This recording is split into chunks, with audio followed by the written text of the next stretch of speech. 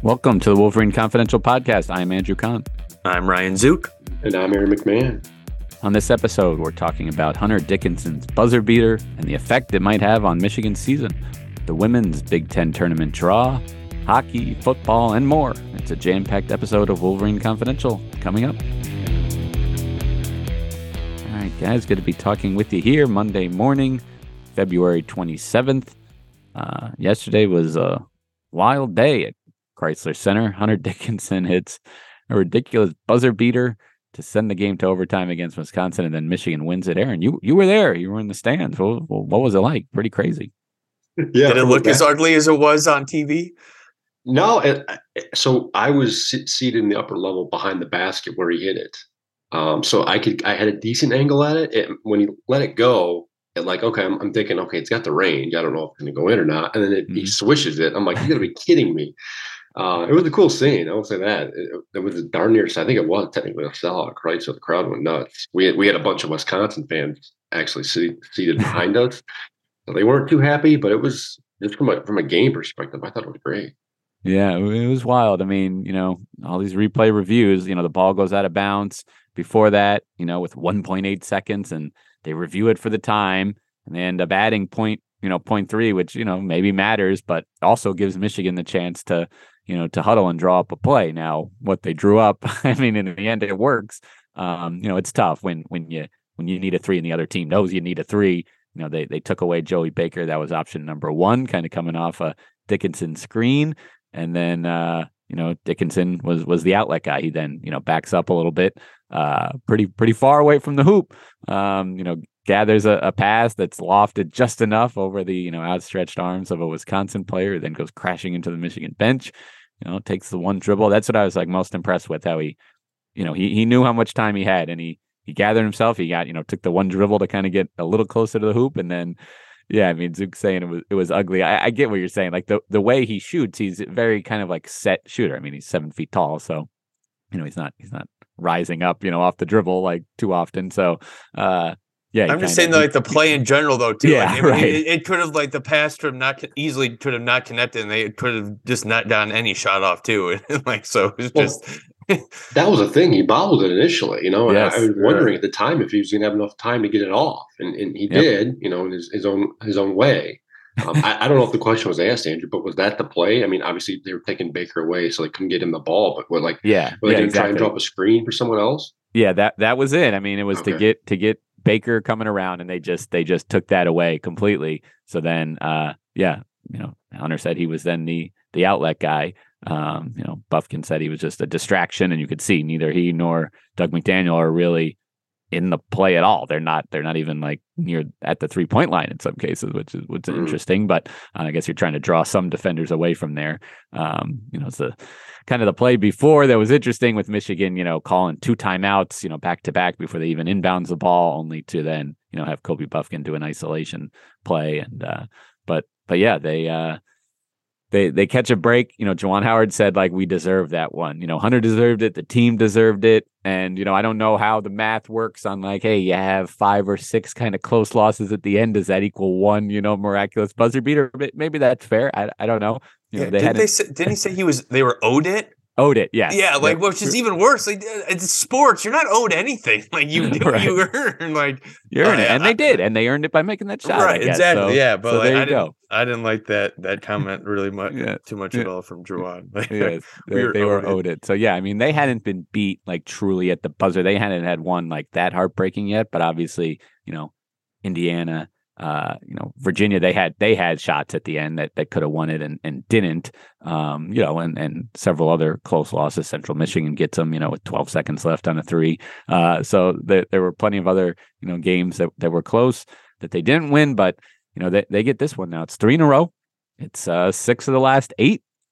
It was a strong February for Michigan. It sets up now for, a meaningful March. They're 11-7 in the Big Ten, which puts them in a 4-way tie for second place.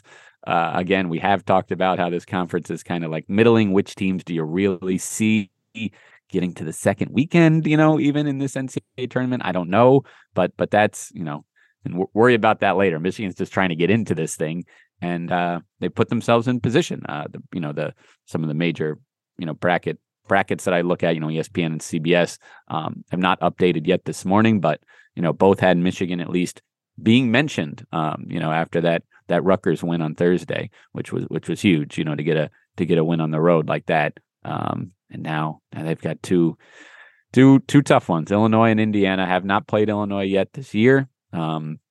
Illinois is they're 10-8 in the league. So they like so many others, they've had their ups and downs, and they just lost at Ohio State, an Ohio State team that had through 3 conference wins going in. They had lost 10 in a row, I think, 15 in their last 16, something like that. But they finally get one against Illinois.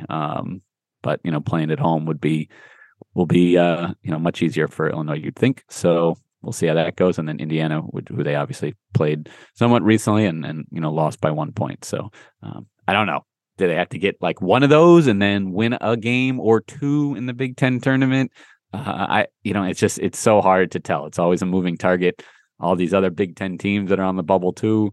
It's just kind of chaos. But I don't know. And then there's they're definitely in play for this, for the double bye in the Big Ten tournament. Like I said, they're tied for second. The top 4 teams get that. So, there's 3 teams that are 10-8, 4 teams with 8 losses, behind them. So, it's so many scenarios are still in play. Michigan will not be in that bottom. They won't play on Wednesday night in the bottom 4. I'm pretty sure that's set.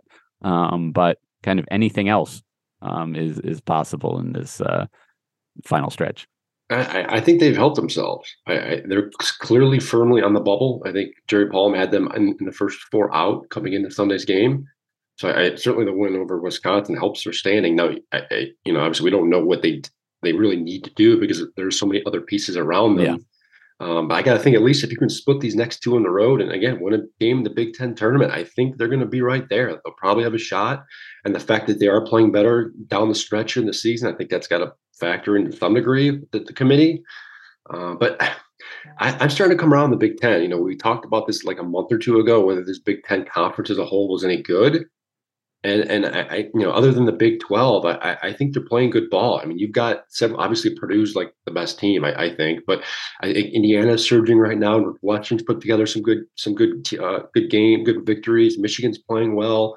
Iowa, Maryland. I mean, they're good at home, but not so much on the road. I mean, you've got like Michigan State's been solid. I mean, the top half of the Big Ten, I think really, as we've seen, I think can compete, at a national level. In a tournament format, I mean, you never know. I mean, once you get in the NCAA tournament, assuming most of these teams get in, I don't know. The Big Ten, it wouldn't shock me whatever happens if they all get knocked out in the first or second round, or most of them do, or some of them, we'd see a good chunk somehow crack like the Sweet 16. It wouldn't shock me at this point. College basketball was wild this year. We've seen a lot of upsets, a lot of teams that we think should win don't.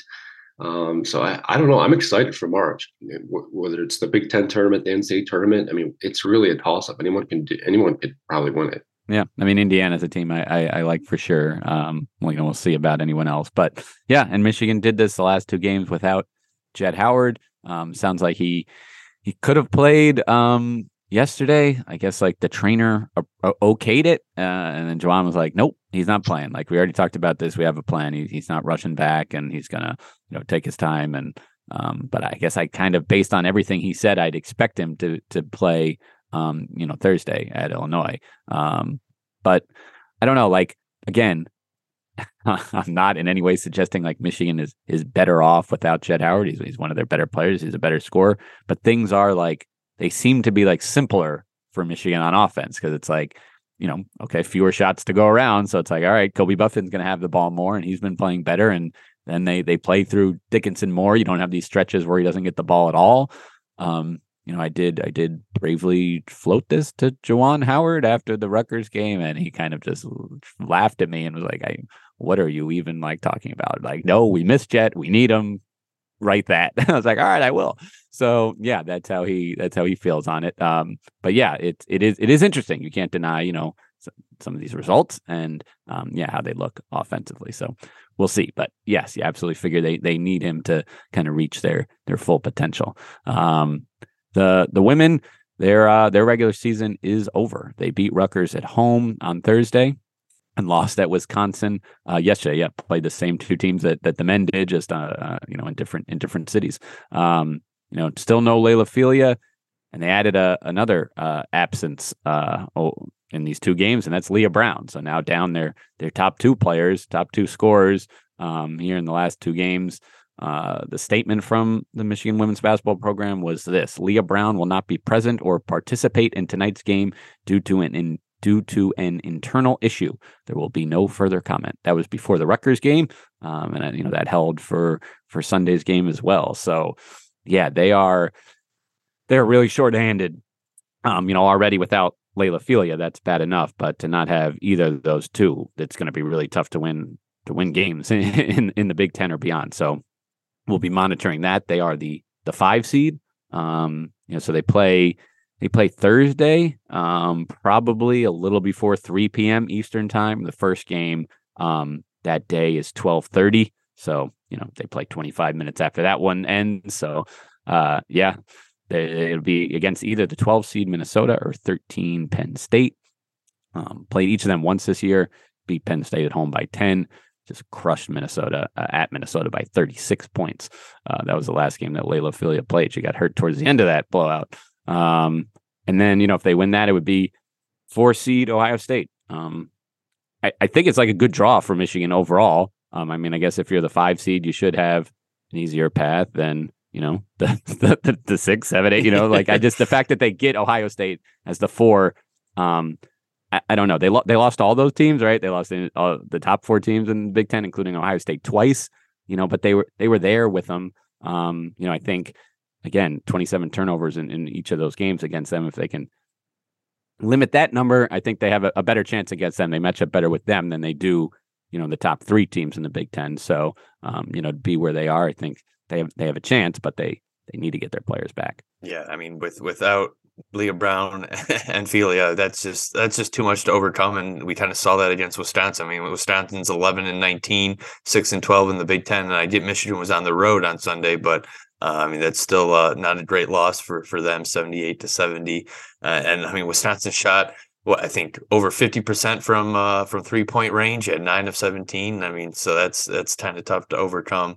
We'll see what happens, but I think Michigan could get by their first game in the Big Ten tournament, but I just can't see a scenario where they knock off Ohio State without their 2 best players. This team just isn't deep enough, in my opinion.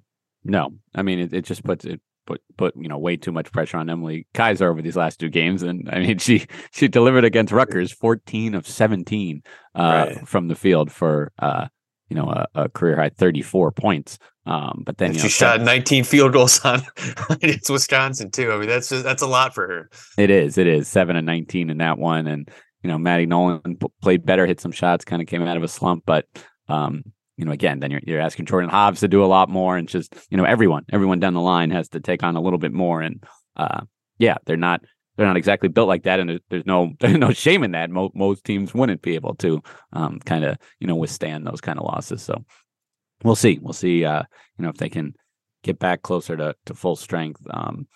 For this week in Minneapolis is where the Big Ten tournament is this year. So we've got plenty of other news.